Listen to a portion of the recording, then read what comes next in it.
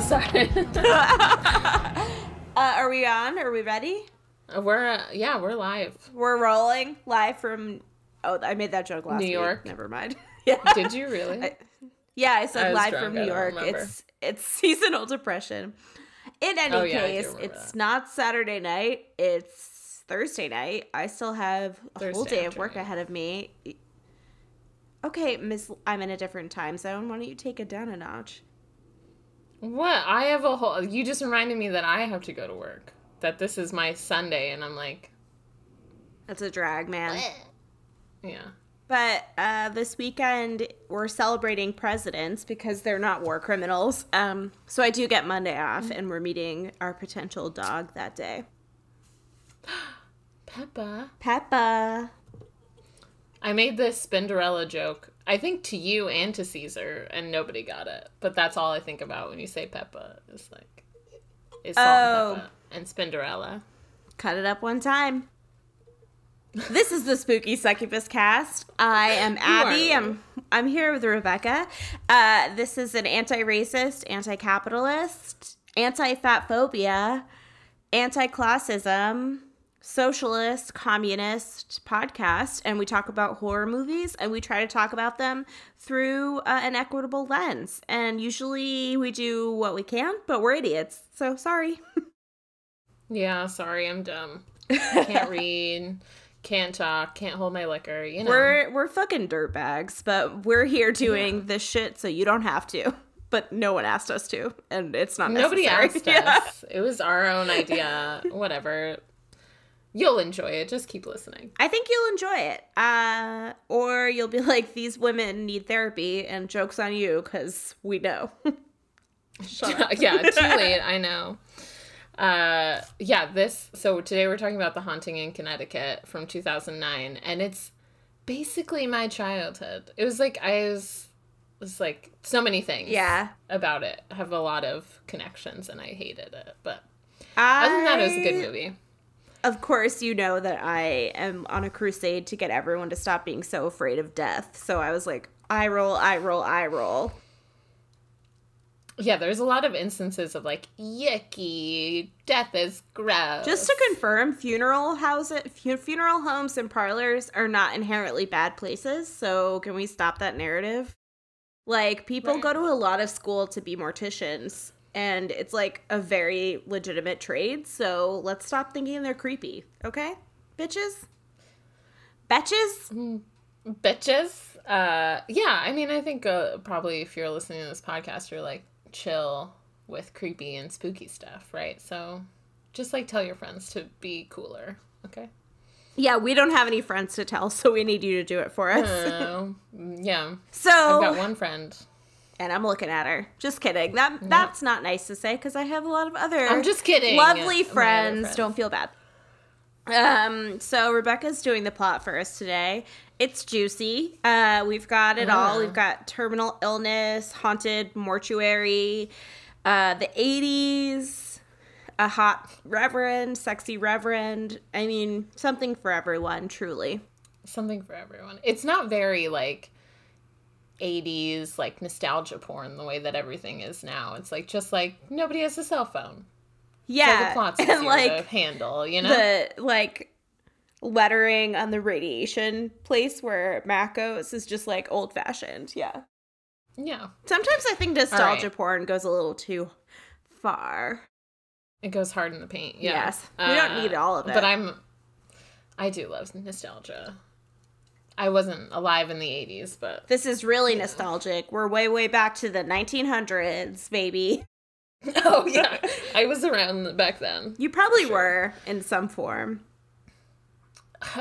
Maybe I've mentioned this before, and maybe my mom probably doesn't want me to tell you, but she thinks I'm the reincarnated spirit of my great-grandmother. My mom's mom. She, like, has mentioned it several times throughout my childhood. How does that... And that when I was a little... How does that make you feel? Do you, like, identify with that person?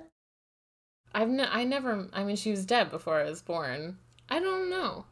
Because when I was little, I used to say creepy things about things that I shouldn't have known anything about. And I also had a lot of imaginary friends that were named after dead relatives of mine. Like, not dead relatives, but just, like, coincidentally. Have you ever heard that story of a little boy that, like, people believed he was, like, he was the reincarnation of, like, a World War I pilot or something because he started saying creepy shit about, like, World War I battles that when he was, like, 3, he was saying, like, specific things about specific planes. I heard it on podcast, so I'll have to find it for you. Yeah, so that was me when I was little. I was, like, walking around saying creepy shit. That checks out, yeah. Yeah. But anyway, we'll get into more of my childhood, I'm sure, because this is basically it. You're watching it. Yeah, seriously. I mean, you have to reveal something because I told everyone how I grabbed my dad's dick, so... But that story's funny. The stories that this reminds me of are not funny. They're bummers. They're straight bummers. Fair. So. All right, should we get into it? Let's get into it. Okay, so soft music plays as we see black and white old photos of people. The images are then turned to the preservation of bodies and then traditional mortuary photos of dead relatives and their family members, which is mentioned in the movie but is oftentimes the only time people ever had their picture taken. Then we see black screen based on a true story, which is straight lies, but we'll get into that too. Virginia Madsen's character, remember her? We have 2 recurring appearances in this movie. The triumphant return of Virginia Madsen to the podcast. She still does great. I still love her. So Sarah, her character's name is Sarah, and she's being interviewed on camera, and she vaguely states she doesn't know why something bad happened to her family, and then we see newspaper headlines saying things like nightmare in Connecticut, hell house, etc. She then says she has a sick child who doctors said didn't have much time to live. We then see her driving and praying out loud with a teenage son, Matt, played by Kyle Gallner, in the backseat. Kyle Gallner made an appearance in Jennifer's Body as the emo scene kid. He says he's going to get sick and they pull over so he can vomit. Back at home, Virginia Madsen tells her husband, Peter, played by Martin Donovan, how sick Matt is. Do you remember Saved? Martin Donovan, Pastor Skip from Saved, yeah. God, he's still giving off Pastor Skip He's basically vibes. Pastor Skip in this movie too, yeah. So they discuss moving closer to the hospital because Sarah's been driving all night. And that's where the only place Matt can have his treatments, and they can't afford it because their money is wrapped up in this ambiguous business. So I'm not really sure. Don't worry about it because we'll never know. Yeah. We'll never know. We learn that the couple have another child, Billy, and that they've taken in their nieces, a teenager, Wendy, and a younger girl, Mary. Peter concedes and says that they should get a rental in Connecticut and he'll come up on weekends because he still needs to run this business. We are then at St. Michael's Hospital in Connecticut on June 27th, 1987. This is the only time we get time and place cards also. Just, like, confusing. But a doctor explains that Matt's body might burn and be red from the treatment. And then we see him getting radiation as Sarah's driving around looking at rental houses. She pulls up to a man hammering a rental sign. He's wearing a very Theo Huxtable sweater and seems nice and relatable. She says, "So you don't mind children?" And his response is, "Where would we be without them?" It's a foreshadowing for sure. The place is spacious and affordable, and Sarah asks what the catch is. The landlord says there's a history, and then we cut to Sarah on the phone, presumably with Peter, saying that the place seems perfect, but just wasn't right. That night, on the drive home, Matt is in a lot of pain. Sarah can't take it, so she turns the car around and goes back to the rental in the middle of the night in the rain. She decides that they're going to take the place and calls Peter to tell him that she had to do it and make it an executive decision for the family. While Matt is watching TV, we see a scary reflection when it's shut off. That night, he dreams of going down into the basement and seeing a scary reflection. Sarah and Matt, lots of reflections. Sarah and Matt are cleaning up the house. Sarah finds funeral and memorial photos in a hidden cabinet and then throws them away because death is gross. Yeah, please don't throw ephemera away that you find in a house that doesn't belong to you. Those are really valuable and very beautiful. And yeah, just like a piece of personal history and of history in general. Like, yeah, I know, like, death makes you uncomfortable, but those people were people, so take it down a notch, Virginia Madsen. Right. I mean, life makes me uncomfortable, but... I feel like the only thing that's scary about death is, like, your friends and family and loved ones will be sad, but I'll be, nowhere. I won't give a shit. Well, yeah, the scary thing about death isn't my death, it's other people's death. That scares me, but... Because, yeah, who cares? Yeah, I feel like, but also death is just death. Like, people... Right. You lose people, and it's fucking painful, but the value in being scared of it is pretty low, because shit happens all the time for no fucking reason. But I can only say that because, like, a lot of people that I love... are dead now. I'm in great shape, yeah. You're doing well. So Matt decides he wants to stay in the creepy basement with a room that won't open because it, quote, chose him, and it has its own bathroom, so no one can hear him puking. The rest of the family is picking rooms, and we see another scary reflection in Wendy's room. Birds is an image that we also don't get a backstory for. There's they have a lot of bird flapping problems, and there's really no noises. Like, resolution. It probably has some symbolic meaning that we aren't smart enough to unpack. Like, souls are birds, and they're trapped in a cage / trapped in the living realm, but, like, it's just not, like, a super cohesive... It's a hat on a hat, baby. It's a hat on a hat. We have enough.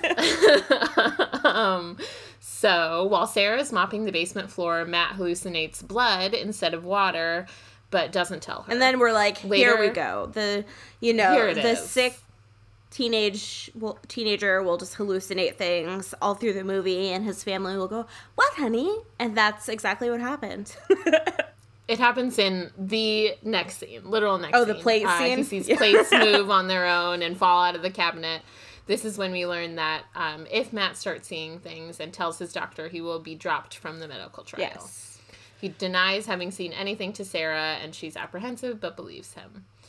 Matt dreams of a young boy and an older man with glasses in an operating room.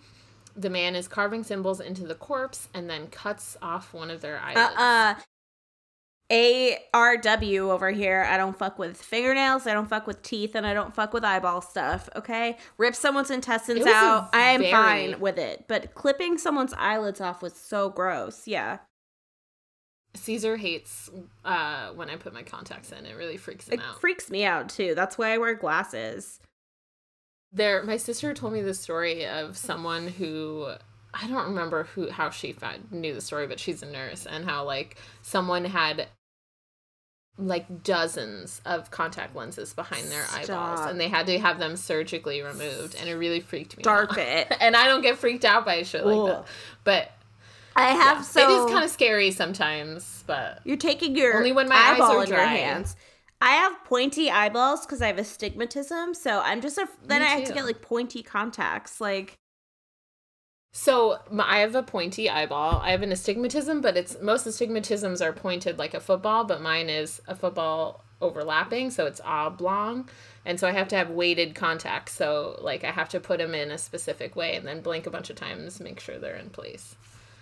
In case you guys were wondering, that's what my eyesight is like. It's just scary taking them out when my eye is dry because, like, I'm, like, on my eyeball. That's so nasty. But it's fine. I once had a roommate. My hands are clean. I feel like if you're saying that, it's because they're not. Like, you're like, I swear. No, I'm kidding. I had a roommate that I lived with for 2 years, and I didn't know she wore contacts till after we didn't live together anymore because there was no contact solution, no cases. She slept in them every night. It was like... uncomfortable. Just like, ew. You know, everyone talks about, like, taking your bra off is a nice feeling, which, like, yeah, I guess I could see that. But taking your contacts out of your eyes at the end of the day is, like, it's just, like, a very, like... Why do you choose contacts over glasses? Well, right now I like wearing both. I don't know, I just like having options. But now I don't wear them because the fog makes me want to, like... rip off my glasses and throw them on the ground and stomp on them. That's how pissed I get. It is annoying. I hate it. Yeah, the mask fog. Even bartending with glasses is hard. Even before the whole mask thing, because you open a dishwasher and, like, it's just too foggy. I hate it. I can't stand it. But anyway, another insider look at your favorite bartender's behind-the-scenes life. In case you guys are wondering about my prescriptions, I'm a -2, -1 with an astigmatism. I'm like something like that. Do you want to know? I'll look it up. Hold on. Keep going. Keep going. I would love to know, please. Okay, so Matt is still hallucinating, and he's all broody. He has gotten the creepy door open in the basement, and Billy goes in. It's an operating room from the dream. Matt makes Billy get on the operating table and spins him really quickly, even though he's protesting the whole time. Peter finds the two and freaks out because they're in a operating room that seems like someone just shut the door because it still has, like, liquids and so gross tools and dangerous. And then we learn that Sarah knew all along, but decided to take the house anyway because the family needed it. And then this is when we learn Peter is a recovering alcoholic. While the family says grace at the table, Matt has a vision of the young boy and the older man again. They're around the table with other people, and the boy is shaking. Seems like a seance. Matt is creeping out Billy even more and saying creepy shit to Wendy about scary stories from their childhood. He says the story of... Did you find them? Got it. Okay. Abby's prescription is... My prescription. Right eye is +50, sphere -1, cylinder, axis 180. Left eye is Plano, 50, cylinder, 005 axis. Wow. If you ever need to impersonate us, just be like, this is my prescription, not subscription. I'm subscribing to the service that makes me able to see. Yeah. Adam had LASIK. They just, like, suction your eyeball out of your head and, like, phew, disgusting. That freaks me out. I don't want a laser near my eyeball. Also, you have to do it more than once. So it's not like really? One and done. Yeah. I don't know. Because maybe it depends on how young you are, because your vision starts to plateau at, like, 25. So one of our friends got it when he was, I think, in high school, and then he had to do it again. So... What a life. Gross. I think Adam got it in his mid-20s, but I'll give you an update on his LASIK surgery next time. Adam? Caesar, that bastard, has perfect vision. What a life. How are his teeth? I feel like you can't have both perfect vision and teeth. Really? Straight as an... Yeah, super... Our genetically gifted angel Caesar. Mm-hmm. Yeah, the opposite of me. So... let's see. During Matt's chemo treatment, he meets Reverend Nicholas Popescu. I just call him Rev. I typed sexy Rev. That's what I started calling him. He's hot. Listen, no shade. Okay, first of all, usually I'm very triggered by religious figures, but I wonder why. Sexy Reverend Popescu is like... He's, like, hot and, like, open to other experiences of life outside of just, like, the narrow-minded, path that Christianity provides you. He's, like, seen some shit. He has a tweed jacket. He's hot. I like that jacket. He's also the least toxic. He and Billy are the only non-toxic males. Oh, we'll talk about Pastor Skip, because I have plenty to say. God. So... They're talking about death and how they are both living this life in the valley of the dead between life and death. While playing hide and seek, Matt has a vision of the boy again. Someone calls we follow this vision, and someone's calling the boy's name, and it's Jonah. He's running around the house, grabbing things, and then someone grabs him and drags him into the operating room. Matt follows the vision into the operating room and finds it full of dead bodies. They get up and surround him. They're covered in the marks. They're missing their eyelids. Their eyes are all glossy and foggy. Matt calls out for Wendy, and all three of the kids go down to the room. While still in the vision, Matt mistakenly pushes Billy, thinking it's a corpse. Everybody freaks out. Wendy rushes the kids upstairs. Adam is picking something up. He forgot his dongle. Hi, Adam. He forgot his dongle. Babe. Need my dongle. Need his dongle. Can I have a wine update? I'll just bring it in. Thank you. Wine update. Matt calls Rev and who comes over to console Matt. They talk again about how the two of them are living in this land between the living and the dead, and he tells Matt that he should figure out what the boy wants. While doing sit-ups without a shirt on. I know. He takes his shirt off what's going on in this movie. He's just like, and he's also like, you're sick with cancer. Aren't you cold? Currently in radiation and chemo treatments. Aren't you cold? Aren't you tired? Why the fuck are you doing sit-ups? Like, you don't need abs to do this. Right now. Yeah. Okay, Matt.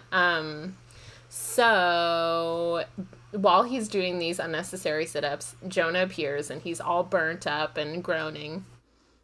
Billy and Mary then find Matt in another room, having placed furniture in a mound, and he's scratched at the walls until his fingernails have bled. Sarah and Peter are then at the doctor's office. They finally admit that Matt is having hallucinations, but the doctor says he can still stay in the trial. Peter has sold his beloved old truck to pay the bills, and he is super mad about it. Back at the house, he smashes his guitar and when cries. He smashed his guitar. I was like, what a crybaby. And then Sarah is currently taking care of all the children on her own, and she's praying and she's crying alone in bed.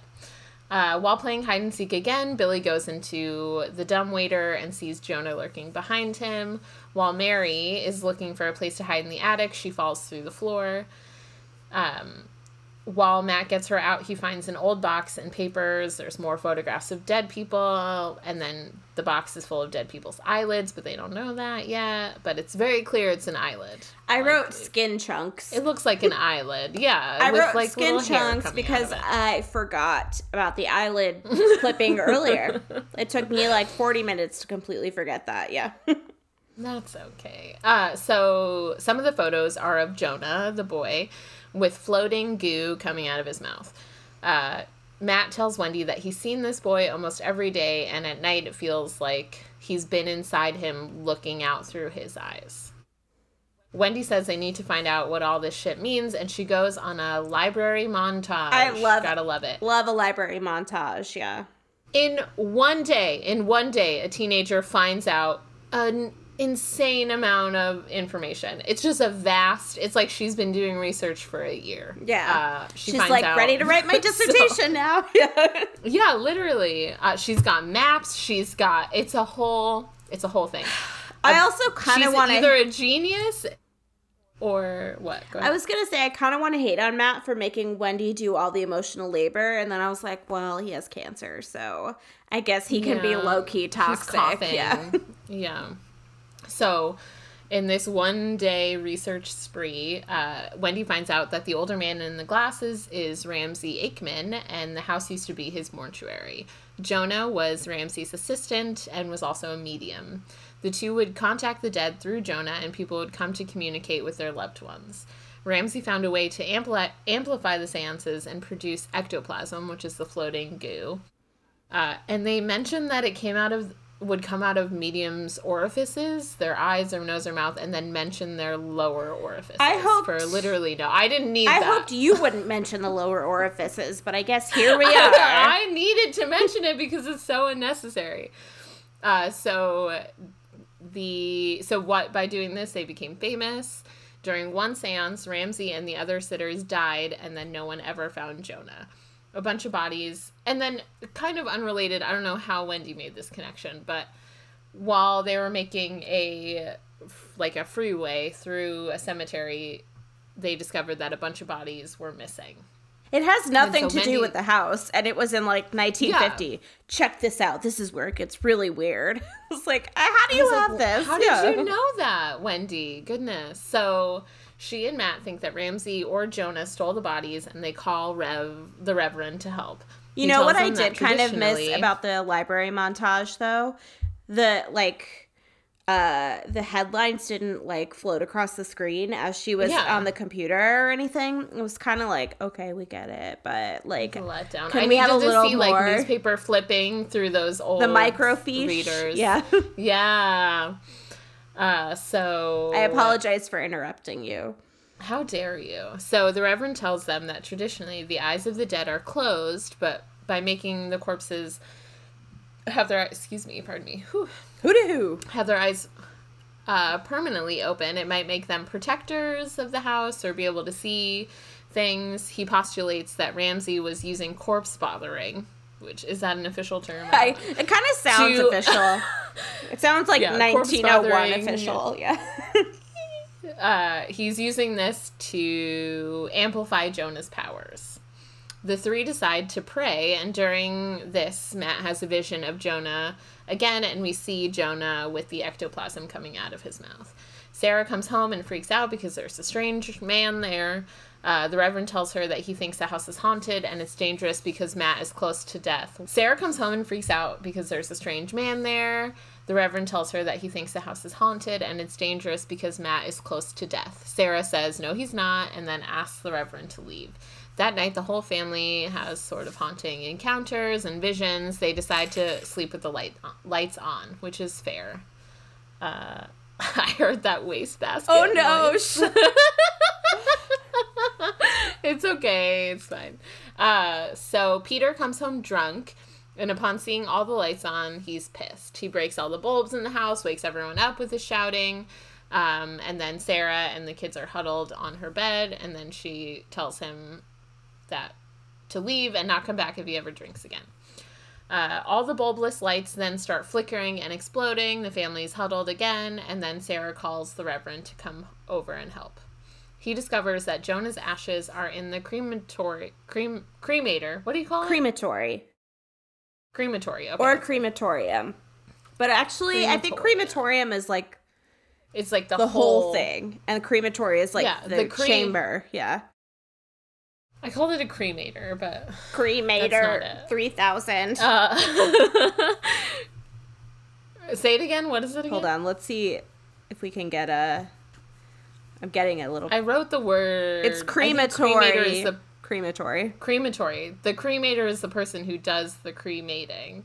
And the crematory... Cremator is the operator of the crematory. Yes. And then just for fun, crematorium... I'm going to say it wrong again. Oh, crematorium and crematory are interchangeable. Great news. It's starting... How many times can we say? It's starting to sound not like a word. Yeah. Sounds like a pastry now. Okay, so... the crematory is where Jonah's ashes are. The Reverend is trying to get them out. All the doors are slamming, and it seems like birds are trapped in the house. You can hear the flapping, see the shadows. Wendy, Mary, and Billy are huddled upstairs, and then Sarah is in the basement with a very sick Matt. As the Reverend is collecting Jonah's ashes, Jonah's spirit is lurking closer and closer to Matt. As the Reverend takes the ashes out and drives them away, Jonah's spirit disappears. The Reverend tells Sarah that there might be some aftershocks, but all should be fine. Not quite. Just as all seems fine. We still have 30 minutes left, guys. So, just as all seems fine, Sarah discovers Matt covered in the same bloody marks that Ramsay put on the dead bodies. She calls an ambulance, and the two of them go to the hospital.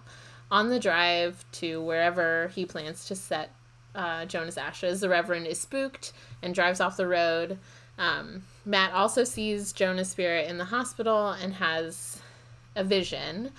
We see Jonah pursued by the spirits of the desecrated. They trap him in the crematory and burn him alive. Back at the house, all the food has gone rotten, and Wendy is attacked in the shower. Kind of an unnecessary scene. We have to find a way to put the young one in no clothes. Yeah. Reverend calls, but no one answers. He leaves a message saying he was wrong and the removal of the eyelids was to make the bodies unseen, and Jonah was protecting the house, but now that he's gone, all that's left is the rage of the dead. At the hospital, Peter arrives, and he and Sarah reconcile just in time to find out that Matt is very, very close to death, and oops, he's also escaped. He has walked and apparently back to the he's hospital. driven his roommate insane in the process because his roommate is chanting. Yeah, he's doing the two dead boys in the middle. Stop! I don't like it at all. So he's walked back to the house very quickly, and he stalks up to the house with an axe. She scares Wendy. He nearly accidentally hacks her to death 2 times, unnecessarily. She tells the kids to hide. Instead of attacking them, he's breaking down the walls to expose the bodies. He pushes the kids out and tells Wendy that whatever she does, don't let them put out the fire. He starts throwing things and smashing things and hacking down the walls. He takes his shirt off. He sets a fire. He has to take his shirt off for this. It's important. Yeah. All the dead are surrounding Matt and begin to envelop him. Sarah and Peter have arrived back at the house. Sarah bursts into the house and shields him from the fire while praying. All the souls disappear and the 2 are saved by the firefighters. While between life and death, Matt sees Jonah, who leaves his body. Jonah also appears to the Reverend and then is hopefully at peace. We watch embers float as Sarah says that Matt is alive and well, and that's all that matters. She also says that God works in mysterious ways, but you don't know how mysterious. And we've all been warned.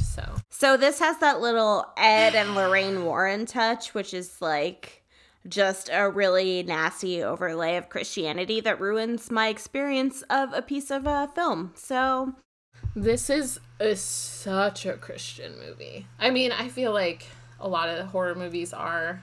We should do Red State, because I'm really ready to have a Christian villain. We just need... Let's do it right now. I'm tired of Christian superheroes. Yeah, I like Reverend, okay? But, like, you really gotta He is a home. sexy Reverend, but I don't think it was even necessary to the plot for him to be a Reverend. He could just be, like, a kindly gentleman. He could have been the guy who owned the house. He could have been a Satanist. It doesn't matter. Yeah, he could have been a Satanist. He could have been a contender, okay? All right, so we're Fiend. What should we talk about first? Well, if you want me to choose a topic, I would like to talk about the shared American cultural fear of death that is so over the farking top in this movie. First of all, there's so many mourning objects, and there's also, like, lovely vintage apothecary bottles and, like, wonderful things in this place that they're scared of just because they're othered. And so... You could sell them on your Etsy. I could sell them on my Etsy. I love a good apothecary bottle. But I think that it's a really dangerous trope that we see a lot of times in ghost stories, which is the othering and distancing yourself from death as though that protects you from death. And, you know, when horror movies uphold this, it just creates a, like, larger cultural consciousness that we should be afraid of death. And... I'm on team accept your own death. It's coming randomly and for no reason, and God has nothing to do with it. So it's that fear of death that's instilled in all of us that have been socialized in Christianity or another Abrahamic religion. Just that, like, you are inherently evil. Death is inherently evil. And if you don't get yourself right with Jesus or whatever, you're going to suffer eternal damnation. When really we're all just bags of meat that are eventually going to expire. Right. And it's damaging in the way that it prevents people from living their lives and also urges them to take rights away from other people, because isn't that fun? And Sarah's, like, vehement denial that her child could die is really damaging and is the kind of thing that makes someone need therapy for years and years, because accepting death isn't easy, but it's also worse to deny it and to listen to, like, doctors tell you that it's not going to happen when they know it's going to happen. And it's also instilled in the American medical system. Like, they are very, very very reticent to tell you that you're going to die or to tell you that a loved one is going to die. And personally, I would just rather have someone tell me so I could get my life together and do what I need to do. Right. And it's like there's preservation at all costs. At all costs. Isn't good. Even for like ridiculously anyone. Low quality of life. Yeah, exactly. Even if they're super elderly, suffering greatly, and have like no caretakers in their life. And it's just frustrating to see, like, this depiction of death as something so evil. And lots of morticians and funeral directors just live their lives and do their jobs without practicing necromancy. So I thought it was pretty damaging to... Why do we have to vilify them? Yeah, exactly. It's a useful practice. Like, it's something that we need. Like, we need to be able to mourn and have a place to, like, talk about death in the death of the people that we loved. So I think embalming is pretty crazy, but they also like give you a place to be get ashed up. Yeah. And they're trained to deal with like grieving families in a professional and sensitive way. So I think it's just really like, of course, Final Destination does this too, which we'll talk about in our bonus episode, but it's mortuary workers are not inherently creepy. They're people doing a job. They're people operating in capitalism and finding ways to make a living, and they're professionals with a skill set that you don't have. So it's not just inherently creepy to work with dead bodies. Okay? Okay. It's also like, so part of the reason, like one of the instances that hit really close to home is that my grandmother had cancer, and she had a lot of complications, but ultimately the radiation was too much for her, and she died from radiation poisoning. So like that's like it's like something that was really affecting and troubling, because it was supposed to be something that was going to save her, and then ultimately did not do that. So that, like, the face stretching, the white that goes over there, I was like, I remember that. Really? I remember seeing that a lot. Yeah. Mm-hmm. Yeah, because that would have been the 90s, huh? So it was the mid 2000s. Oh, that sucks. Mm-hmm. Yeah, my mom had a bevy of medical issues towards the end of her life, and hospitals still tweak me out, and I have problems with doctors because, number one, I hate hospitals. I'm fat, and number two, I saw my mom, like, die as a result of just, like, complete, like, lack of real bedside manner or holistic medical care. We got problems. Yeah. So we spent a lot of time in hospitals when I was young for like a lot of reasons. And I hate hospitals. I hate going to the doctor. I won't do it. And then my sister went the opposite direction, and she became a nurse. So she was like, I'll just be in a hospital all the time. This is good. I feel at home here, and I will avoid them at all costs. It makes me I don't love it. Don't love it. But yeah, anyway. I thought it was really problematic and really short-sighted and kind of like insulting and disrespectful generally. I do like the idea of of walls filled with bodies, though. Love that. Yeah. Love it. Like in a sort of just adopt that into my day-to-day. You're just gonna live in a mausoleum? I wouldn't have a problem with living in a house that was once a funeral parlor. Like, who cares? I am afraid of the dark. I'm not like super into the dark, but I also listen to scary stories in order to go to sleep. So sometimes I get a little scared when Adam's out of town and I'm in the apartment by myself and I watch a scary movie. But I'm afraid that someone alive is hiding in here. You know, like I'm afraid that an alive person has broken into. Do you remember all those news stories that came out around the time like the housing market crashed, where it was people that had lost their homes that were just like living in other people's attics and basements and then creeping down to steal food? That's like my biggest fear, that someone is. The video. Yes. Oh my God. There's this story that I'm gonna butcher, but it like truly affects me to this day, and I think about it all the time. But this man came to visit his like childhood friend and was going to ask him to stay with him because he had nowhere to live. This was like not in modern times. I don't remember exactly where. I feel like the 30s or 40s.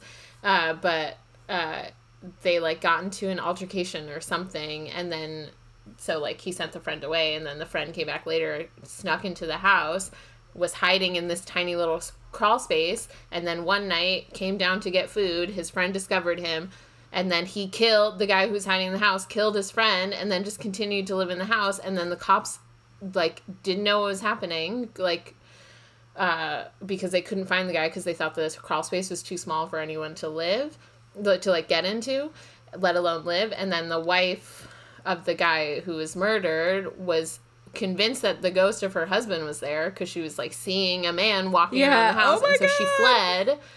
And then the guy just lived in the house until one of the neighbors was like, I've seen someone in that house living in there. And then the cops came and they saw his little feet dangling out of the crawl space. And that's how they found him. That's so horrifying. Isn't that so fucking scary? Yeah. Oh my God.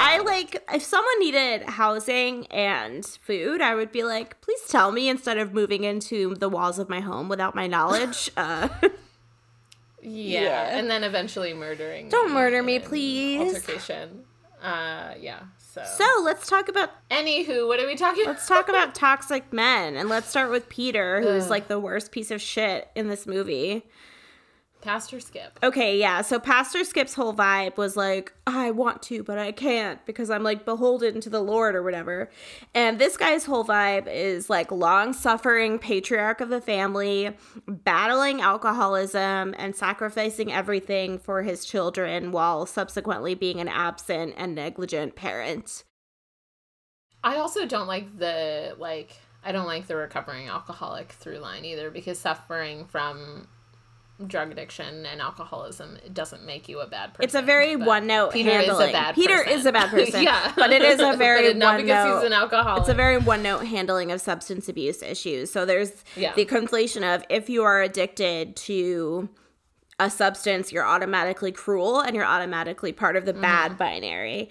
And so that's how Peter plays out. Like, he smashes his guitar, which is like the most toxic man thing to do.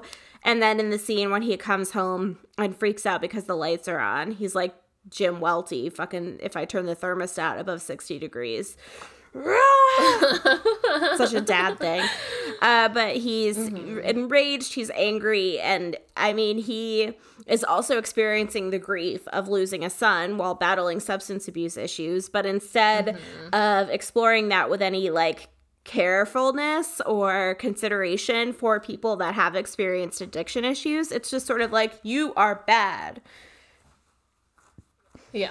It's it's troubling. And I don't know. He's just like, my wife is more powerful than me. How dare she? I'm gonna smash a bunch of shit and make a scene and then not come back because even though my wife is clearly in trouble and having to raise and 4 struggling, children on her own, and our son is dying. I'm gonna fuck off, and I'm really pissed because I had to sell my beloved truck because we're struggling financially as a family. Like, that seemed like his important turning point, is that he had to get rid of something he liked in order a sacrifice for the family, even though it's an ugly fucking truck. And then like, he got really pissed about it, even though she is sacrificing. She was driving through the night. She was like giving all of her emotional energy to her family and to her son, and she got a job, doing something else. Like, it just all the burden falls to her, and it's not. And fair. she also left her life and her home base and the structures that like kept her sane, presumably friends and family, to live in like a weird haunted house with a sick child and like other family members that she's supporting.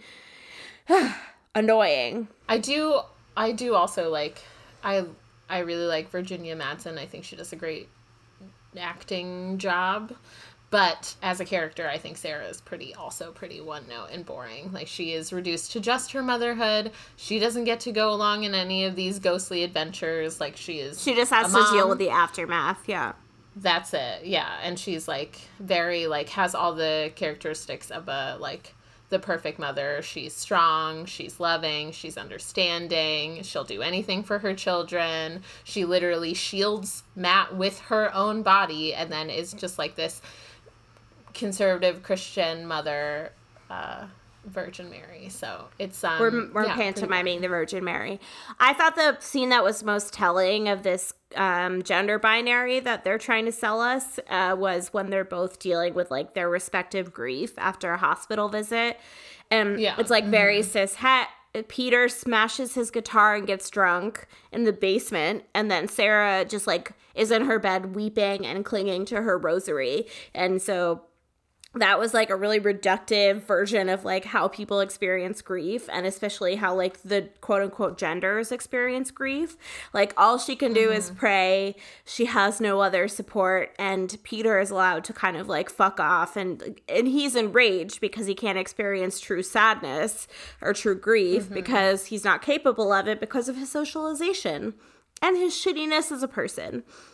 And his shittiness. We also see the gender binary in Wendy and Matt, who he is allowed to, like, be shirtless and do sit-ups, even though he's going through chemo. And Wendy's, like, she mom, has to too. take care of the children. Yeah, she is the mini mom and is always taking care of the children. And whenever Sarah isn't able to be around, she's the one who everything falls to. And they say several times that Wendy's in charge when they're not around. So, like, and she's a teenager, and, like, it shouldn't be her responsibility to take care of the children. And Wendy is not allowed to experience her own, like, selfhood or her own grief, because we know Wendy's parents aren't around. We know she's a niece. We don't know why, but presumably it's something difficult in her personal life. Mm-hmm. She doesn't have any agency. She has no personality outside of being, like, the second protector when Sarah isn't in a scene. Yeah. Yeah, so the two women are reduced to motherhood roles and nothing else. The only person who gets to do anything interesting is Matt, and he doesn't do it that interesting. No. I think... Honestly, he's pretty boring. I know, and I feel like... I don't know, I just, like, really want me to be the one in a haunted house, because everybody knows you just don't listen to them, or, like, let it go. Also... Like, I know this is a financial burden story and a very 2009 scary story because of the fucking housing boom and everyone financially and the recession. And, like, that is a big, to use Abby words, through line of, like, financial crisis, right?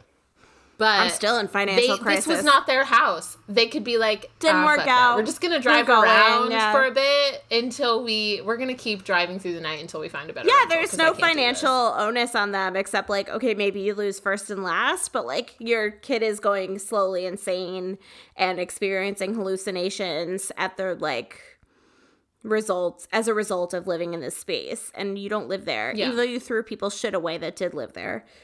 You did. And also, like, he's doing sit-ups, so he can sit in a car for 6 hours as you drive to your house. Like, it's not...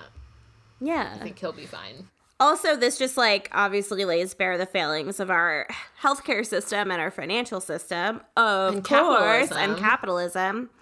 Because there should be, like, systems in place so that they can have accommodations, be able to have access to the healthcare they need within their own zip code, et cetera, et cetera. And obviously they're, like, financially struggling, although it's not expressed outside of anything, but, like, we're financially struggling, and Peter had to sell his truck. Yeah. It's also, like, she's, at one point, Sarah's talking on the phone to Peter about how much pills cost, and, like, $25 let's not get into the pharmaceutical industry, pill, but... Wow. Yeah, never been there before. Yeah, it's crazy. Having a terminally ill family member shouldn't put you into such financial duress, and it's a huge failing of capitalism, and it's a non-transparent failing of the system. And when we see it reflected in a movie like this, where the real villain becomes, like, a ghost, it's really problematic. Yeah. Yeah, because the real villain of our whole lives is money. And it's also, like, having any healthcare is a human right, having any sort of, like, medical issue shouldn't put you in debt. No. And shouldn't make you have to make really difficult life choices. And you should have housing no matter what. Here we are. Yeah. Yeah.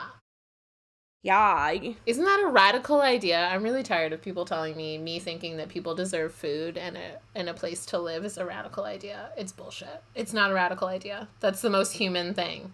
Like, it's just the, like, structure. I mean, as someone that works in fundraising, it's really gross because we see people with generational wealth that are white, usually, continue to benefit from generational wealth, and then they get to throw it at philanthropic causes, like ending people being quote-unquote homeless, and then they can feel like they did their part, when really, like, a true redistribution of that wealth is what helps people become housed that are unhoused, but they can still pat themselves on the back for being philanthropic. And it's such a systemic issue. And philanthropy is something that's obviously very completely American, because this sort of, like, you know, we need to help people comes from the fact that we live in a very, very capitalist nation more than any other. And the need to help people comes from the fact that our system inherently marginalizes people. And the real help would come from systemic change. Yeah, nobody needs to be like, I gave $1,000 so people not homeless anymore. Like, no, we need now I'm going to go drive system. home in my Mercedes. Exactly. Yeah. To one of my many houses. And if you are looking for it, you see this failing of the system reflected in media, from something as, like, dumb and kind of, like, base or considered base as horror films to, you know, more selective, high, fine art. But I don't know. What will it take? Do we know? I don't know. I hate rich people. Have I said it before? Me too. Eat the rich. I think it's like, if you really take the time to critically think about literally anything in our lives, like, you can see that we need drastic change immediately. Right now, like, people are dying. Literally right this second. Yeah. And I just don't understand why, like, anybody that I know personally, because nobody that I know makes more than 6 figures a year, which in the scheme of things isn't an immense amount. It is more than I'm comfortable with anyone making, but because you don't need that much. Truly. But I just don't understand why anybody that I know can want to cling to capitalism. There is no hope in capitalism. There's no humanity. And then I think about, like, my own wants of, like, wanting to buy a house and, like, have a place to like, let my dog run around, have a place to, like, create art, and, like, have Caesar be able to grow weed. And, like, then I think, like, okay, that's a really toxic thing to think. And then I'm like, no, that's the thing that everyone wants. And I don't just want it for me. I want it for everyone. Exactly. I want everyone to have that. And everyone should have that. It's really, I resent and I'm exhausted by being a part of this slog that forces me to work really hard, try to find better opportunities so I can make more money, so I can pay to, like, get our car fixed and, like, have the healthcare I need and, like, pay for my antidepressants. It's just so frustrating, like, how much access I have and how little access I have compared to marginalized people in this country. I mean, it's really easy to feel hopeless, but we're here to lift people up, to lift marginalized voices up, and to show people that we are capable of organizing and a better world is possible. And if one person like, takes that to heart from listening to this stupid podcast, I will feel like we're a success. Yeah.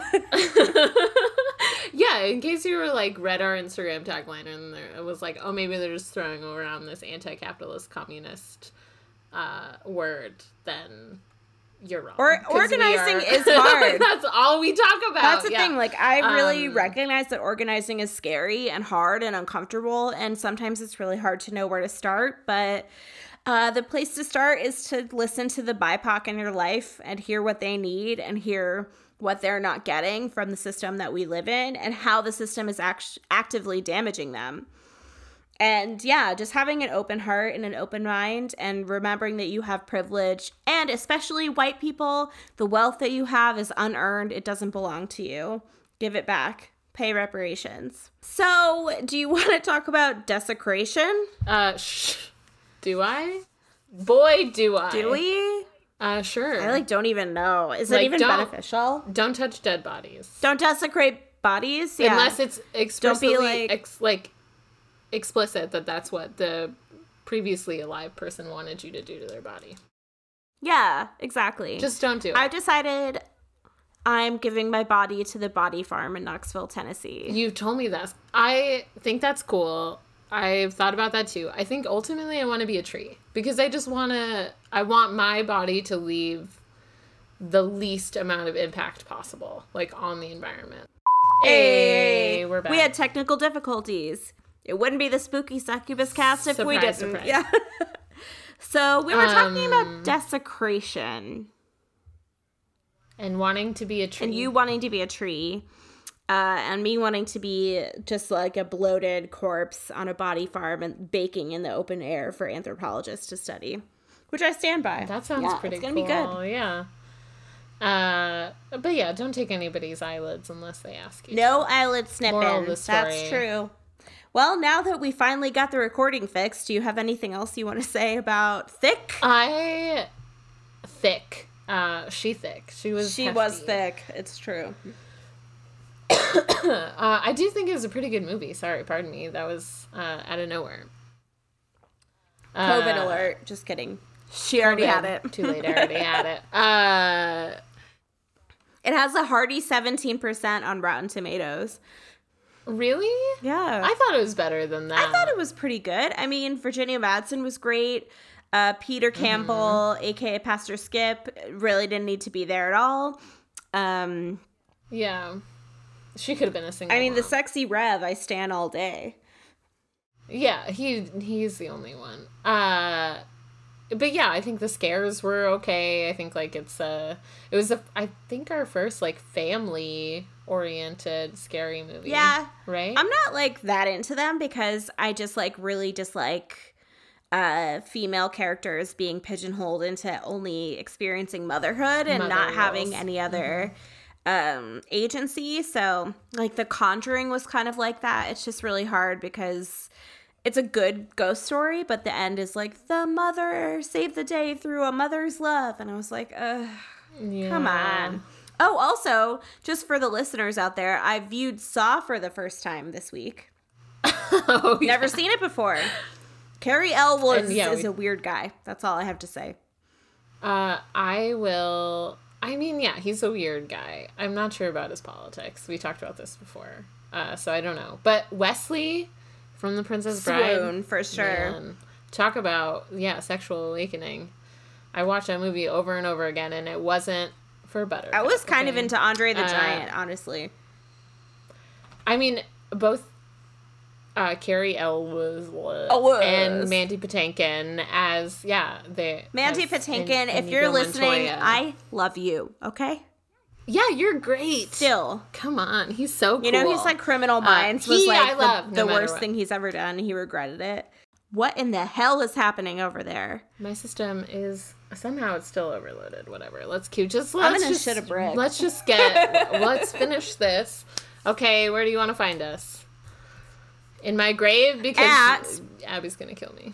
We're having problems. I'm not going to kill you. I'll kill myself. If anyone, I'm going to kill Adam. All right, at SpookySuccubus_cast on Instagram. Our link tree has all the shits. If you want to become a Patreon subscriber, we'll love you forever and do whatever you want. Doesn't matter, tattoos. We'll do it. We have no shame. Whatever. Yeah, whatever.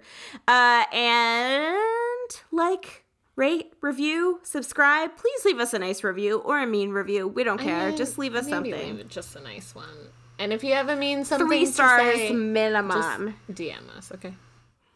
Yeah, we're not going to change, so it won't matter, but feel free, yeah.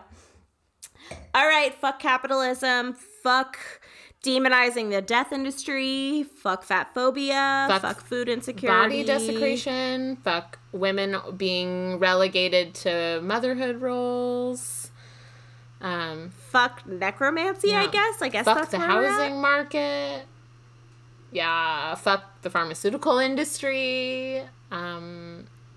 Fuck cancer. Did we say that? Yeah. Anyway. I guess fuck cancer too, yeah. I mean, it's not its fault, but still. It's not fun. Cancer is just existing. It's not its fault. Okay, anyway.